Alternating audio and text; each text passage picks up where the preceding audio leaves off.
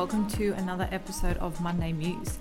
To welcome November, the second last month of 2020, and side note, I can't believe it, I'm sure as many of you, that we're almost at the end of this year, I felt it appropriate to rant a little bit, but I'll keep it short and sweet about time. So the other day I came across these two terms, one of which you might have heard before, but essentially describing time with the phrases chronos and kairos. I hope I've pronounced that correctly. Feel free, any Greeks, to send me a DM with the correct pronunciation. Most of you would be familiar with chronos, which is where our English word chronological comes from.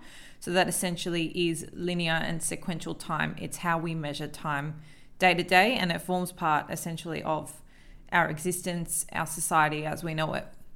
When we talk about chronos, it's clocks and calendars. It's almost the modern day commodity to be spent, saved, and wasted. You know, how many times do you yourself hear or say, I don't have enough time, or you're constantly seeking or searching for more of it? And I guess what got me really interested in this whole concept is that when we speak about chronos, we're talking about the quantity of time, but that really has very little to do with the quality of time. And that's where this idea of kairos comes in. So kairos is definitely more the quality of time. That's the sort of question we're asking when we're talking about this. So I think a nice distinction between the two is if we're asking chronos time, it'd be like, what time is it? Whereas the latter would be, what is time for? And I know that sounds like a super philosophical question. Maybe you're listening to this first thing in the morning and thinking, God, I don't know if my brain can handle this right now. But just to simplify, I guess we're talking about measuring the moments rather than the minutes. And I guess it's that concept of freeing ourselves from time as we know it from the clock. I think this year's been kind of an interesting time where a lot of us, maybe you yourself listening right now, have been at home a lot more than usual, and you found yourself with a lot of additional time, but not sure what to do with it. And I think we've all, to some extent, as a result, experienced kairos time, whether you've been aware of it or not. Time for some of you during parts of this year may have felt endless or even empty, but I'm positive that everyone's experience with it was slightly different to what they may have normally had in the past. And I think I've always found it interesting how you could have, spent 1 hour doing the exact same thing in different places, shall we say, and one feels like it goes really, really fast and the other one feels like it goes really, really slow.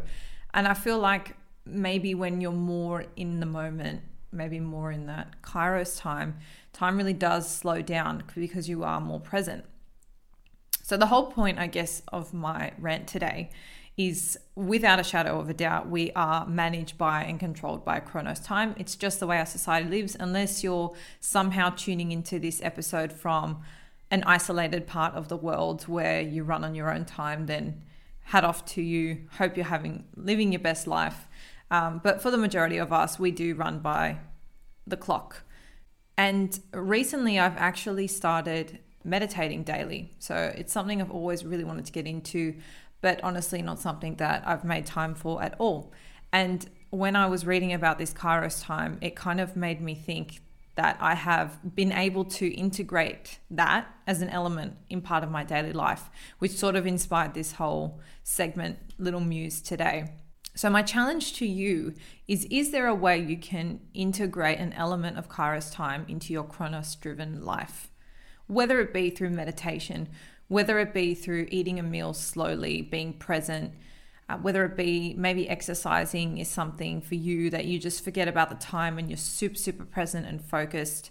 Just something where you're really just not worried about the clock. I know that's a bit unrealistic for a lot of us in our 9 to 5s, but even on your commute, if you're sitting on the train right now or maybe later on in the day today, you don't need to worry about driving the train. All you need to worry about is sitting there and being present. So that could be a way you could integrate it. But I think it's a nice little reminder and almost serves as a tap on the shoulder to say that, well, we are run and controlled by the clocks, whether we like it or not. But I think that we can take back the power and make our own moments if we actively try and integrate an element of this in our day-to-day life.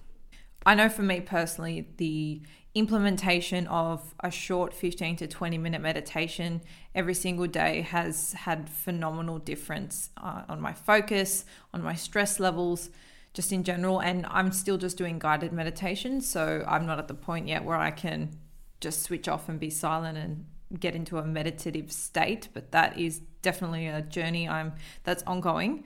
And actually in our previous podcast with Scott, so episode 15, he does mention that meditation, even if it is 15-20 minutes, split into 2 segments. So if you can only squeeze in 5 minutes here, 10 minutes there, another 5 minutes there, will still have the same benefits at the end of the day, which is quite incredible, because sometimes you think, oh, I can't actually commit to 20 minutes. But if you think about segmenting or spreading it out, perhaps on your commutes or while you're eating or something like that, I think it's definitely manageable. I'd be curious to hear how you guys think you might be able to integrate an element of Kairos time. And when I say that, it really is just a metaphor for time for yourself, a time to be present, a reflective moment where you're not on the go. You're not focused on the clock or what you're doing, in the next 5 minutes. It's about really right now and letting go of the clock. So feel free to shoot me a DM. I've decided to keep this one short and sweet because we do have quite a jam-packed month coming up. I will be posting the November schedule this week, so feel free to check out socials for that. And as always, if you have any recommendations for future guests, or if there's content you've heard or haven't heard that you do want to hear more of, or just have it featured at all, please shoot me a DM. I love hearing suggestions, and I'm always keen and open to your feedback. I hope you have an awesome day wherever you're listening to this from. In listening to this podcast, in fact, you've probably engaged in a little bit of Kairos time. So thank you for sharing and choosing to spend that with us today. I will see you all next week for our first November guest. And until then, stay balanced. And that's a wrap for this week, Balancers. Thank you so much for tuning in. I hope you found this episode useful to some degree in either steering or determining your definition of balance today. As always, the biggest compliment for us is if you share this episode with someone who you feel might need it, or if you're on Spotify, you can click follow, or on Apple Podcasts, you can leave a rating or review. If you have any suggestions for up and coming podcasts, feel free to shoot us a DM or an email. Our Instagram is @TheBalanceTheory and our email is thebalancetheorypodcast@gmail.com. Otherwise, you've always got the option of subscribing to our mailing list. We only send you email reminders when the episodes drop, so you get them fresh out of the oven. No annoying spam, we promise. I hope you enjoy the rest of your week, and until next time, stay balanced.